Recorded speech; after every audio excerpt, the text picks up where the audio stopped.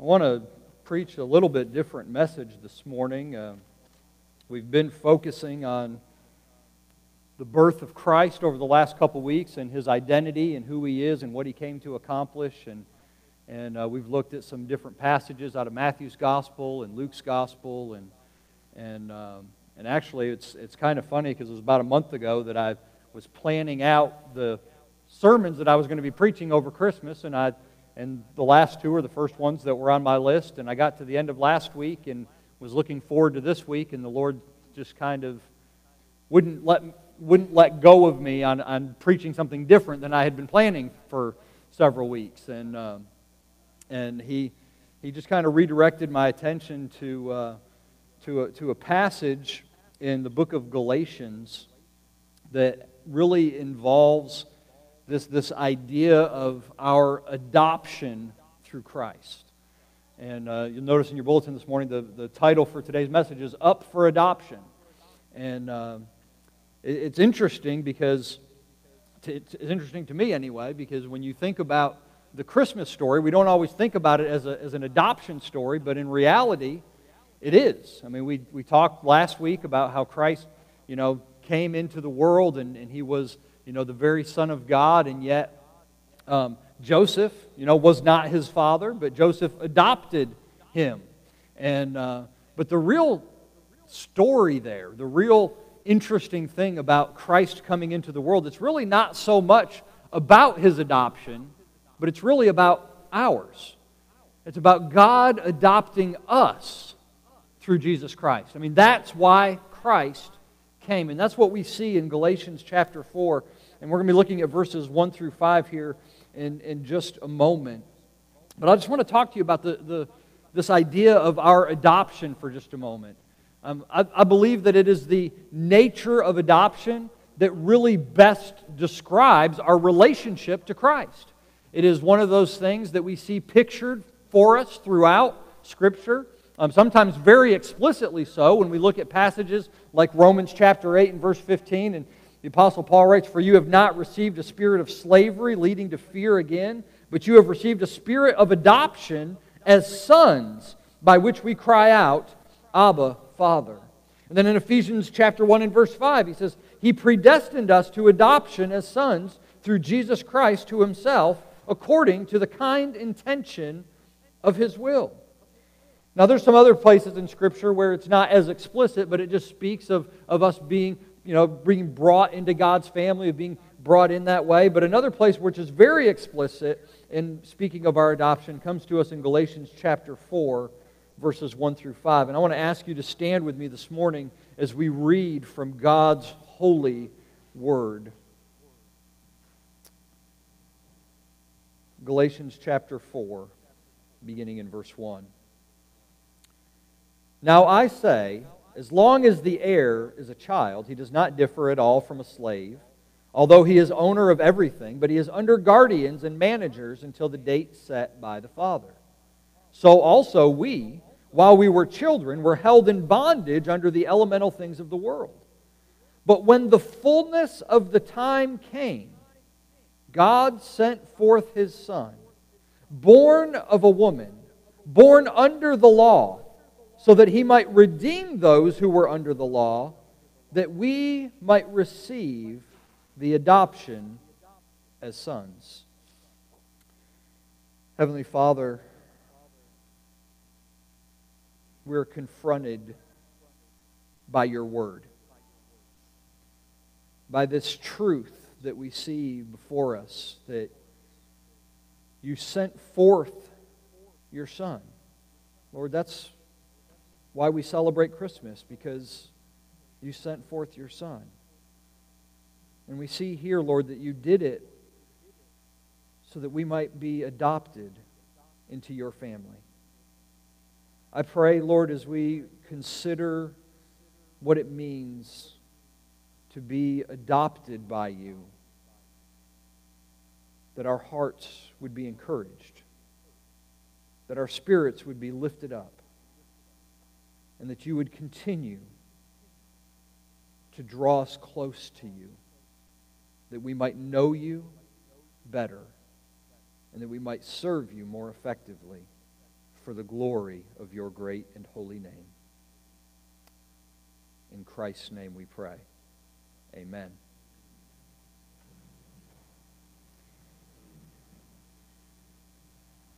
Paul sets out to write this letter to the Galatians really because he's wanting to contrast for them the differences between the law and grace. The Galatian churches, which Galatia is not just one church, but it's a region where Paul ministered to, and there are several churches that he's addressing here, and the churches of Galatia had been infiltrated by teachings that would come alongside the gospel. That's how false teaching gets into the church. You know, it comes alongside the gospel, and it tries to add something to the gospel, and it tries to make the gospel a little bit different than what it actually is. But that's how it gets in, because it sounds good. And as Paul's writing, he recognizes that there's been some false teaching that has infiltrated the church. And in fact, when he starts off this letter, he uses some pretty harsh language with the folks of Galatia to let them know what they're up against, what they're going against. In fact, when you go back to, if you want to flip back to chapter 1 in Galatians, and you look at just beginning in verse 6, and Paul says, I am amazed that you are so quickly deserting him who called you by the grace of Christ for a different gospel, which is really not another, only there are some who are disturbing you and want to distort the gospel of Christ.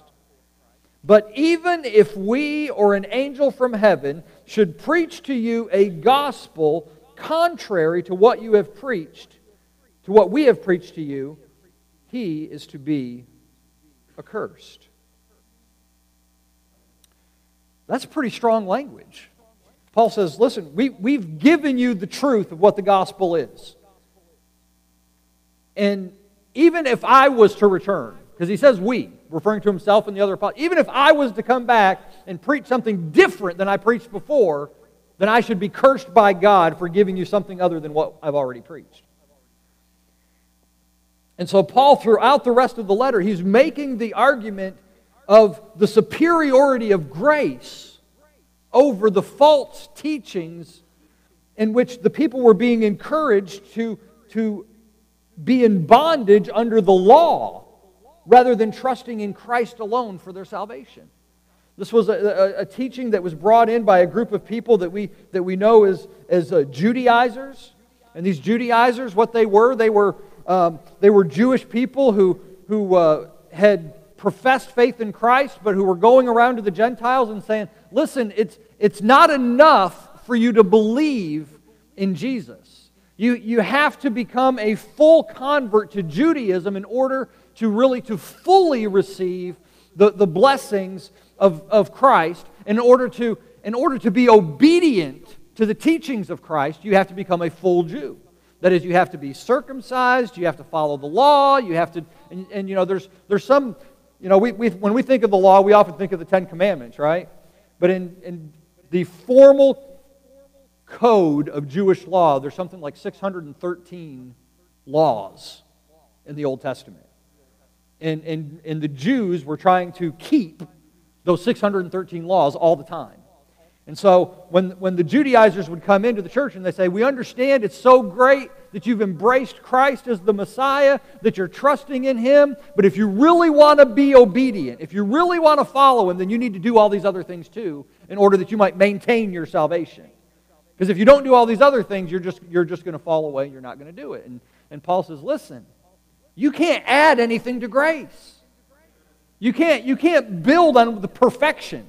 God has done the work for you.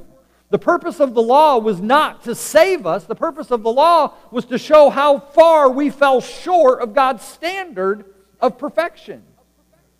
And so God understood our weakness, and He understood our failings, and He comes alongside of us and He says, listen, I know you can't do it on your own.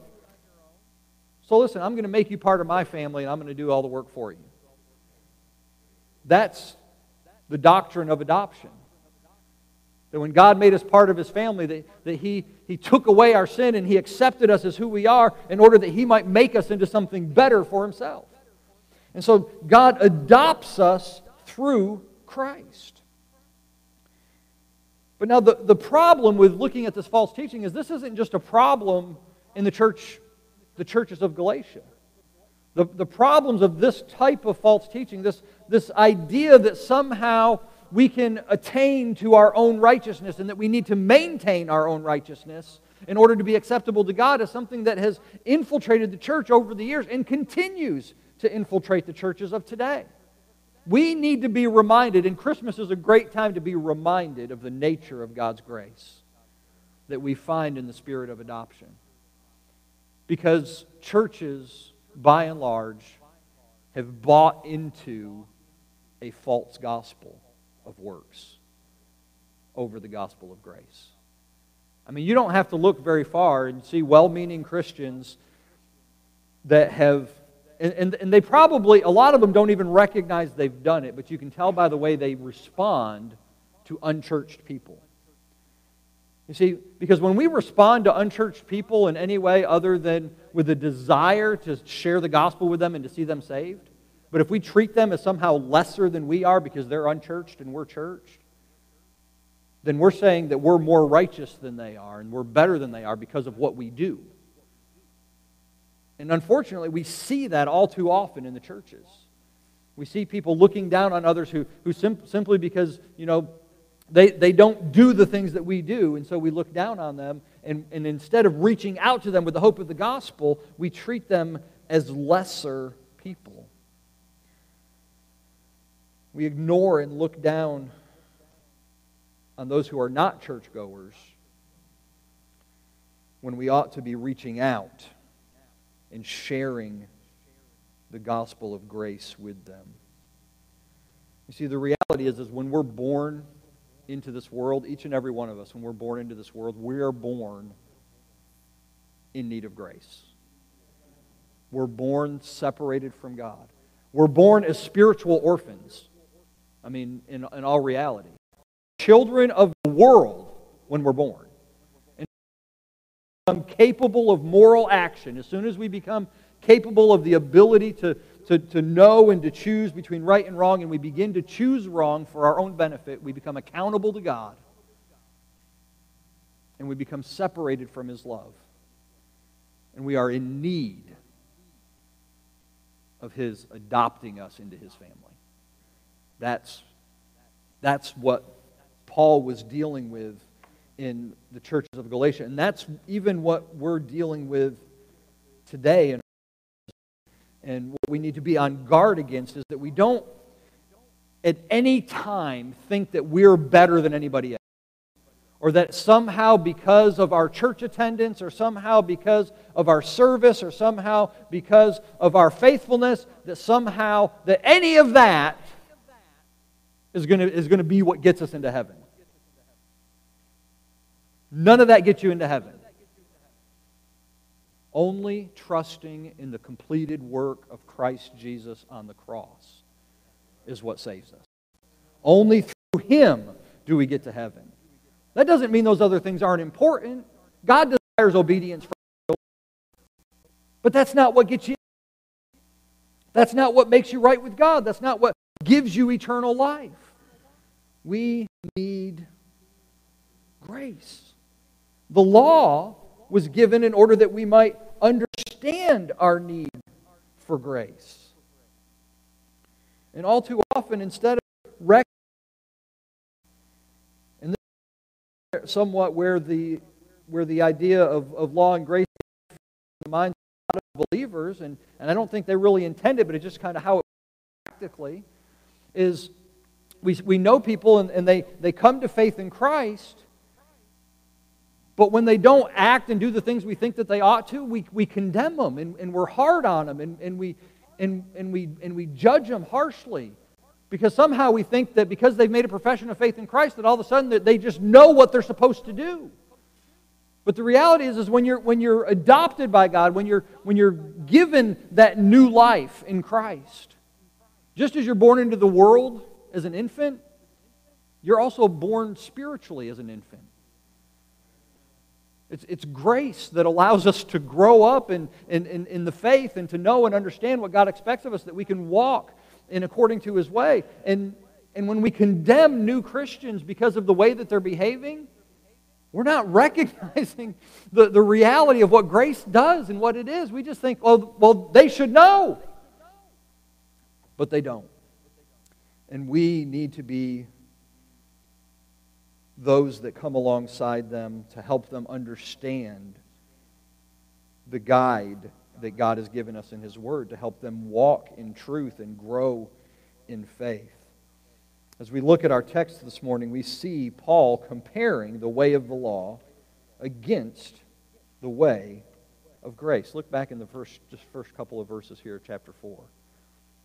Now I say, as long as the heir is a child, he does not differ at all from a slave, although he is owner of everything. But he is under guardians and managers until the date set by the father. So now Paul is speaking specifically about the children of Israel. He's talking about those that were called children of God, that had been given the law, and the law was given why? It was given as a guide. It was given as direction. It helped them to see, just as it does today, the law helps us to see the holiness of God. It helps us to see His standard of perfection. But yet he says that there's no difference between the children and the slaves because they've just been given managers until a date set by the father. Now that's going to be important a little bit later. Okay? He says, so also while we were children, we were held in bondage under the elemental things of the world. Now he's pointing back to the Gentiles, which is primarily the people that he's talking to. He's talking about the Gentiles, and he's talking about the nature of sin in the world, which has held them in bondage, okay, which has kept them from the truth. And so he says, basically, he's just evening the playing field. He's saying, listen, none of us have made it. We're all waiting for God to do something. We're all needing to trust in Him. And then it is in this context then Paul begins to speak about the significance of our adoption through Christ. And this is what's so beautiful, and this is what just really gripped my heart as I was preparing this week, and even at the end of last week, I actually quoted Galatians 4 and 5 at the end of last week's message, and it was just those verses that kept coming in my head, and I just couldn't shake it. I was like, this is what Christmas is about. God sent forth His Son, born of a woman, born under the law, so that He might redeem those who are under the law, so that we might receive the adoption as sons. That's what Christmas is all about.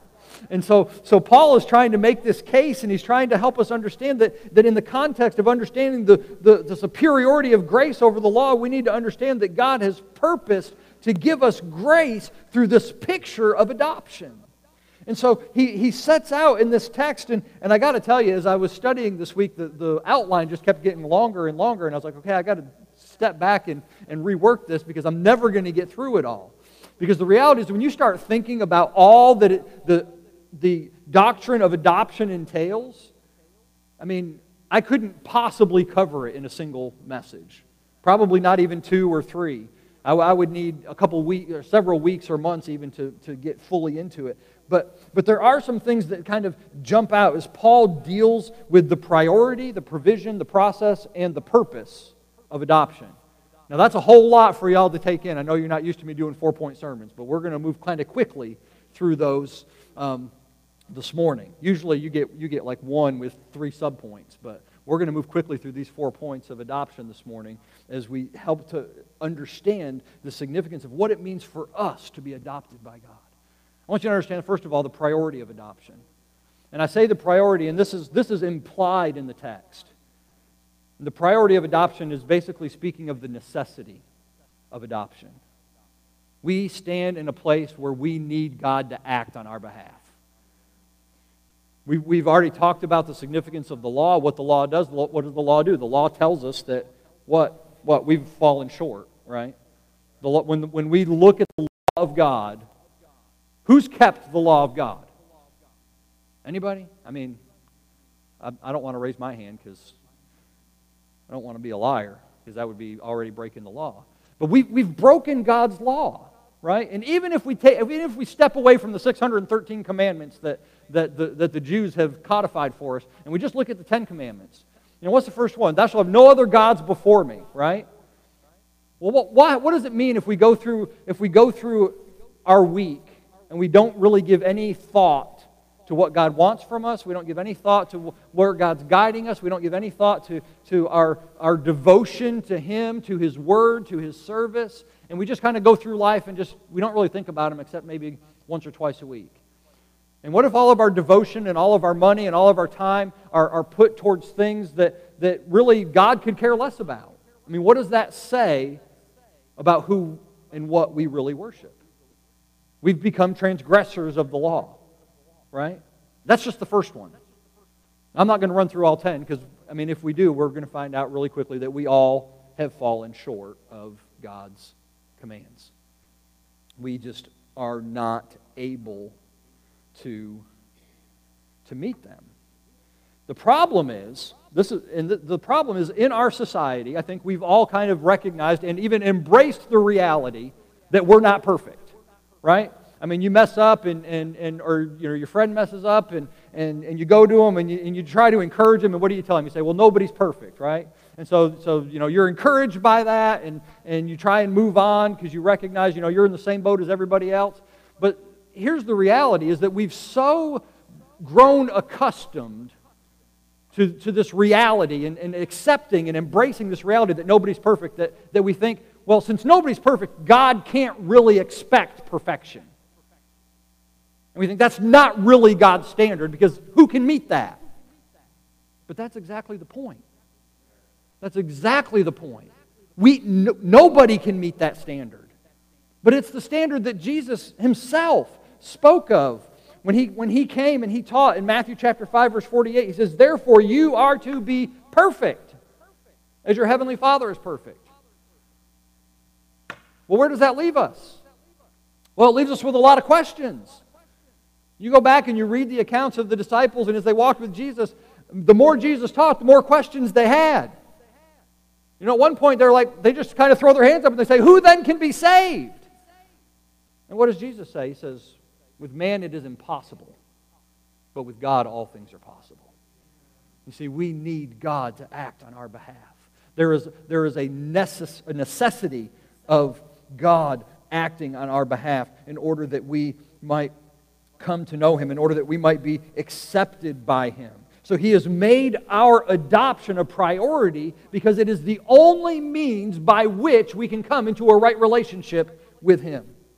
We are, each and every one of us, as I've said, born as spiritual orphans, and we need to be adopted. And the coming of Jesus into the world made provision for that adoption. And that's what we see beginning in verse number 4, is the provision for this adoption. He says in verse 4, but when the fullness of the time came. There was an appointed time, right? God had set it up. This really reflects back to verse number 2, right? Because he says, but He is under guardians and managers until the date set by the Father. And then Paul comes on a couple verses later, he says, when the fullness of time came, he says, God had a plan. And in God's plan, He had set a time that in which He was going to reveal His plan, and He was going to send forth His Son into the world, and it was going to be the perfect time for it to happen, and the perfect revelation of that in order to accomplish His purposes. God provided His Son. So what does it mean? I mean, why did God choose the time in which He sent Christ into the world? What was so significant? How had the fullness of time come about? Well, some have pointed to the reality of what is known as the Pax Romana, that is the peace of Rome. And they said it was a time in which the world, the civilized world anyway, enjoyed a relative time of stability in government. They shared a common language. It provided an ease of traveling among the countries. It provided the perfect time for which the gospel could spread throughout the world very quickly, right? And there's definitely something to that.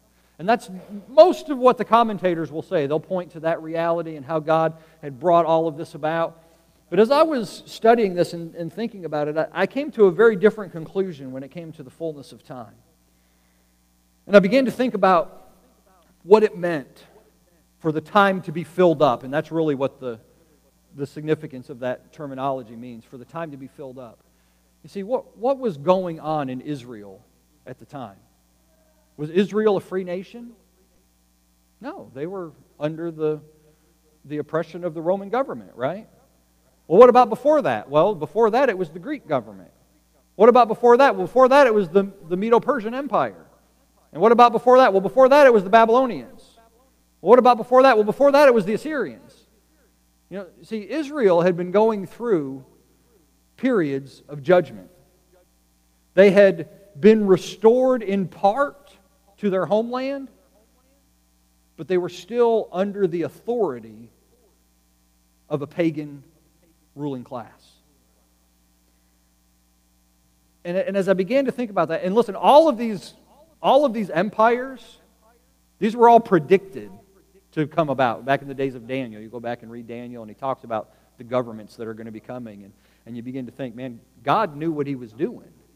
And so all of these things are being fulfilled. And when he starts talking about the fullness of time, I'm thinking about the fullness of God's promise coming to fruition in line with everything that He's revealed about what He's about to do.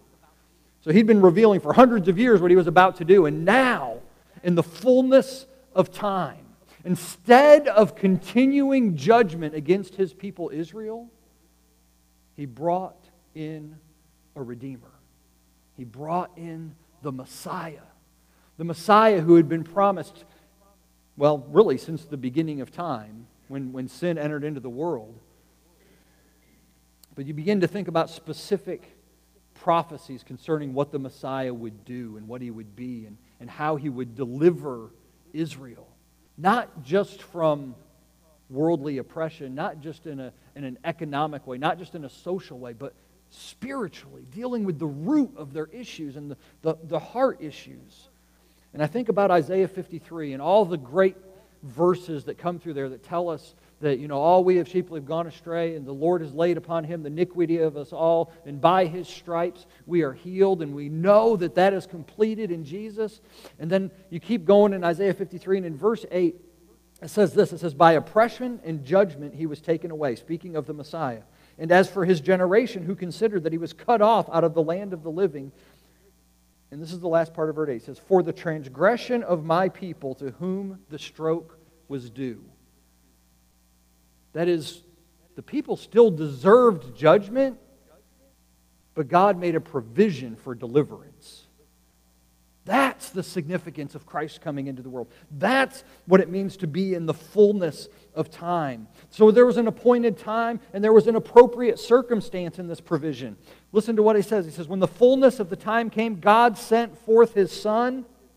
And praise God that He did, that God sent His Son into the world. He was a gift given to us, but He sent forth His Son, born of a woman and born under the law. Now there's two circumstances that it speaks of here, being born of a woman and born under the law. Both of them teach us something about Christ's humanity. But it also teaches something about the significance of the incarnation, which we focused on last week. Because listen, what does He say? God sent forth who? His Son, right? So God sent forth His Son, the Son of God, came into the world through a woman and born under the law. It emphasizes, or it reveals both the deity of Christ who came into the world, but also emphasizing His humanity. He became human in order that He might endure the punishment against humanity's sins, but He was necessarily God in the flesh, as we talked about last week. Necessarily because He needed to endure, as the eternal Son of God, He needed to endure an eternity's worth of punishment for an innumerable amount of sins, for an innumerable number of people.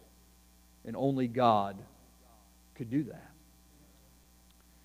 And so He was born as a human. He was born from a woman. He was born under the law. You know, a lot of times I think we confuse this, but Jesus was not above the law. For it to say that Jesus was born under the law, what do you know? That means He was subject to the law. That means the law still weighed on Him just as it does every other individual. The law still required of Him the same things as it requires of us. The only difference is Jesus, being God in human flesh, fulfilled the law where we couldn't, where we fell short, where we violated the law. Christ fulfilled it. And if you even wonder if you say that, and I think it takes people by surprise sometimes, you say that Jesus wasn't above the law, but even His own words, Matthew 5, verse 17, do not think that I came to abolish the law or the prophets. I did not come to abolish, but to fulfill. See, He held the law up. He understood the significance of it. It was His Father's law. Christ didn't come in order to do away with the law. He came to fulfill the law. He came to be the fulfillment of it in order that He might represent perfect obedience to God's law, in order that He might be perfectly righteous, so that when the time came, He would be an all-sufficient sacrifice. You see, if Christ had sinned, He would not have been able to die in our place. But Christ, because He was righteous, because He was perfect, because He had fulfilled the law, then He was able to take our sin upon Himself and to give us of His righteousness.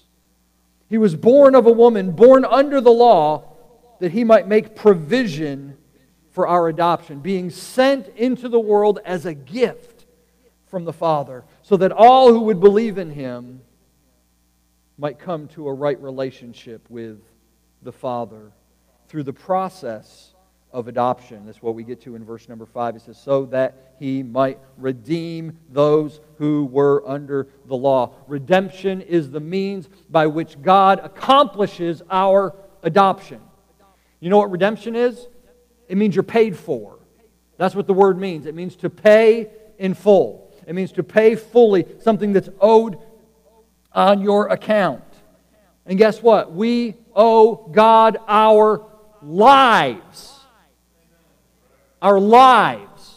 The whole of them. Our very soul belongs to God. Whether to be punished for eternity or whether to join Him in eternal life. Ezekiel 18:4 says, behold, all souls are mine. The soul of the Father as well as the soul of the Son is mine. The soul who sins will die.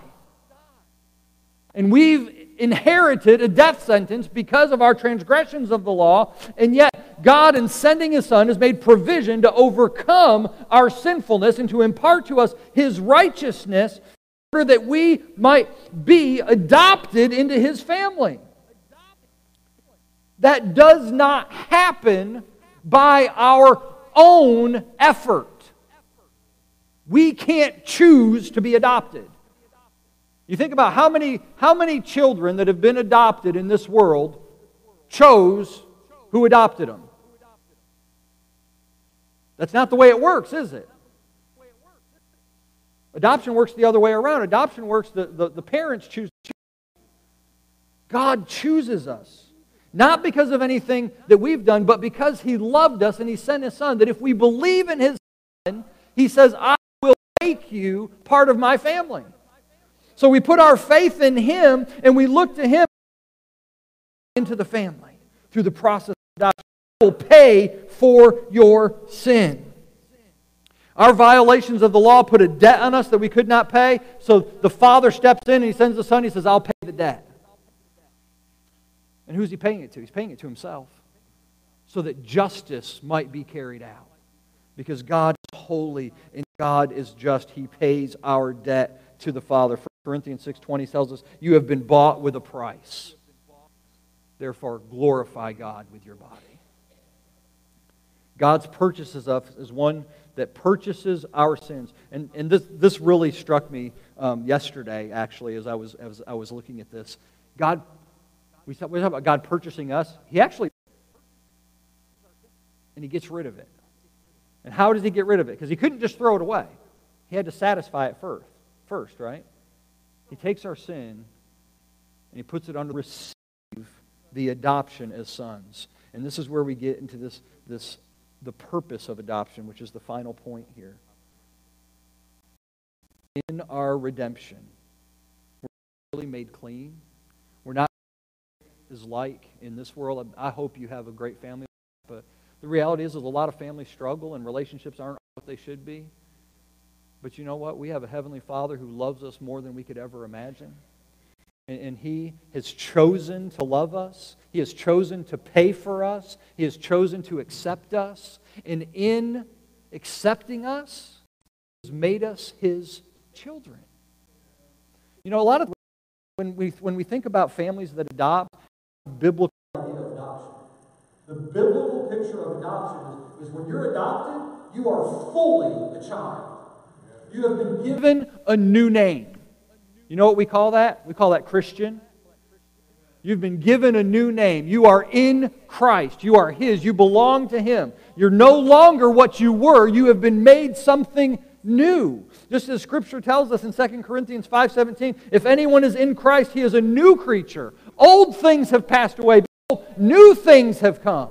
You are made new in Christ. You're given a new name. You are identified with Him. You've been given a new purpose. When you're adopted into God's family, you get all of the responsibilities of being a child of God. You give to others the nature of your adoption so that they might also come into the family of God. We're given a new name. We're given a new purpose. We're given new provision. Do you know what it means to have God as Father? It means your Father owns everything. It all belongs to Him. You know what it means to have God as Father? It means your Father is all-powerful. It means nothing is outside of His control. You know what it means to have God as Father? It means your Father knows everything.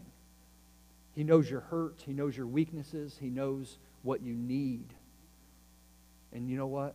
He provides for His children. It also means we get a new inheritance. I think one of the most beautiful aspects of our adoption into God's family is this reality that we are promised an eternal inheritance. And you know what? It's the same inheritance that Christ receives. We are co-heirs with Christ. Romans 8, verses 16 and 17, it says, the Spirit Himself testifies with our spirit that we are children of God, and if children, heirs also, heirs of God and fellow heirs with Christ, if indeed we suffer with Him, so that we may also be glorified with Him. Everything that belongs to Christ belongs to us. We are fully God's children. There's no distinction between a natural born. There is no natural born children of God, by the way, right? So you have to be born again, and in being born again, you're adopted into His family. That's how it works. There are no natural born children of God. You're not born a Christian. It doesn't work that way. You have to come to faith in Christ. And as we come to faith and as we become God's children, all of the promises of God become ours in Christ Jesus. All the promises. His faithfulness, His power, eternal life, eternal joy, eternal love, all ours through Jesus Christ. Because we are created new in Him. As Revelation 21:5 says, and He who sits on the throne said, behold, I am making all things new. God has a purpose and a plan from eternity past into eternity future that includes us as His children to provide for us, to be for us what we need. The doctrine of adoption teaches us that we are wanted by God, that He purposed to set His love upon us and to call us out of darkness and to bring us to repentance that we might not only be forgiven, but that we might be made family. When Jesus came, He came in some pretty unusual circumstances. And we talked about that, and if you haven't heard last week's sermon, I'd encourage you to get online and go back and listen to it. He came in some unusual circumstances, but you know what? The sovereignty of God works all things out for His glory and for our good. And God orchestrated events to provide an earthly family for His Son when He came. A family that would provide and guide Him into His mission so that one day we could be part of God's family. As we celebrate the birth of Christ this Christmas, I want you to I want you to remember that when Jesus came, it was necessary that he be adopted by Joseph. He needed a father to provide for him, to guide him, to help him accomplish the mission for which God had given him. And that mission was so that one day we might be adopted by the Father and we might be part of his family, so that we might be forgiven and accepted and made new.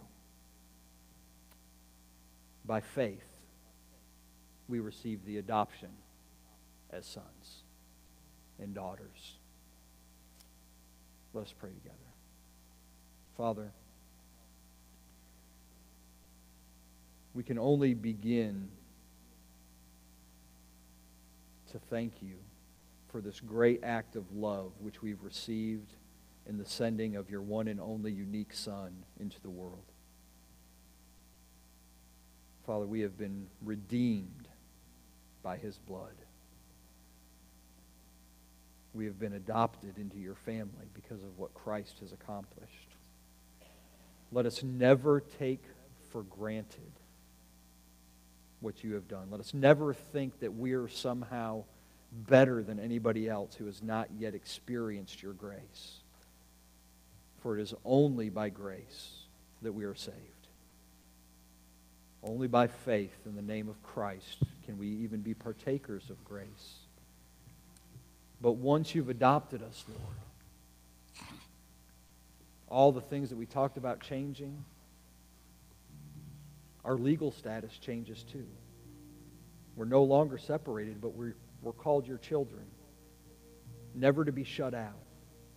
Never to be forsaken. Never to be left alone. But we enjoy all the promises of grace, all the hope and the perspective of future glory, the hope of heaven, the reality of your love being worked out in our lives on a daily basis as you conform us into Christ's image. Father, as we celebrate Christmas this year, I just want our hearts to be renewed with an appreciation of that gift which you sent for us so many years ago. That when we think about the birth of Jesus, and we think about what he experienced in his life, and we'd remember you did that because of your love for us. So that one day we might come to you and you might receive us into your family. That we might be whole. Lord, you do things which are impossible for us. You do things which we can't even fully understand. And Lord, with all the uncertainty and difficulty that comes to us this time of year, with as much joy and happiness as we like to think about that surrounds Christmas, Lord, there's also a lot of hurt and there's a lot of heartache. There's a lot of sadness. But Father, we don't have to be stuck there. Because you are not just our God, not just our Lord, not just our Savior. You are our Father. Perfect in all that you do. And your perfect love reaches out to us. Help us to embrace it and let it transform us from the inside out. In Jesus' name we pray. Amen. I want to ask you to stand with me. Continue to think about what Christmas means. Continue to think about the significance of our adoption. Even as you think about that baby in the manger who was adopted by Joseph. Think about your own adoption by the Father. And submit to him today. The altar's open if you'd like to pray. I'll be down front if you'd like for me to pray with you. We're going to sing a hymn of invitation. And just Let the Lord deal with your heart and respond to Him. Silent night, holy night, all is calm, all is bright, Marian Virgin, Mother and Child, holy infant, so tender and mild, sleep in heavenly peace, sleep in heavenly peace. Silent night, surely night, shepherds quake at the sight, glory stream from heaven afar, heavenly hosts sing hallelujah, Christ the Savior is born, Christ the Savior is born. Silent night, holy night, Son of God, love's pure light, radiant beam from thy holy face, with the dawn of redeeming grace.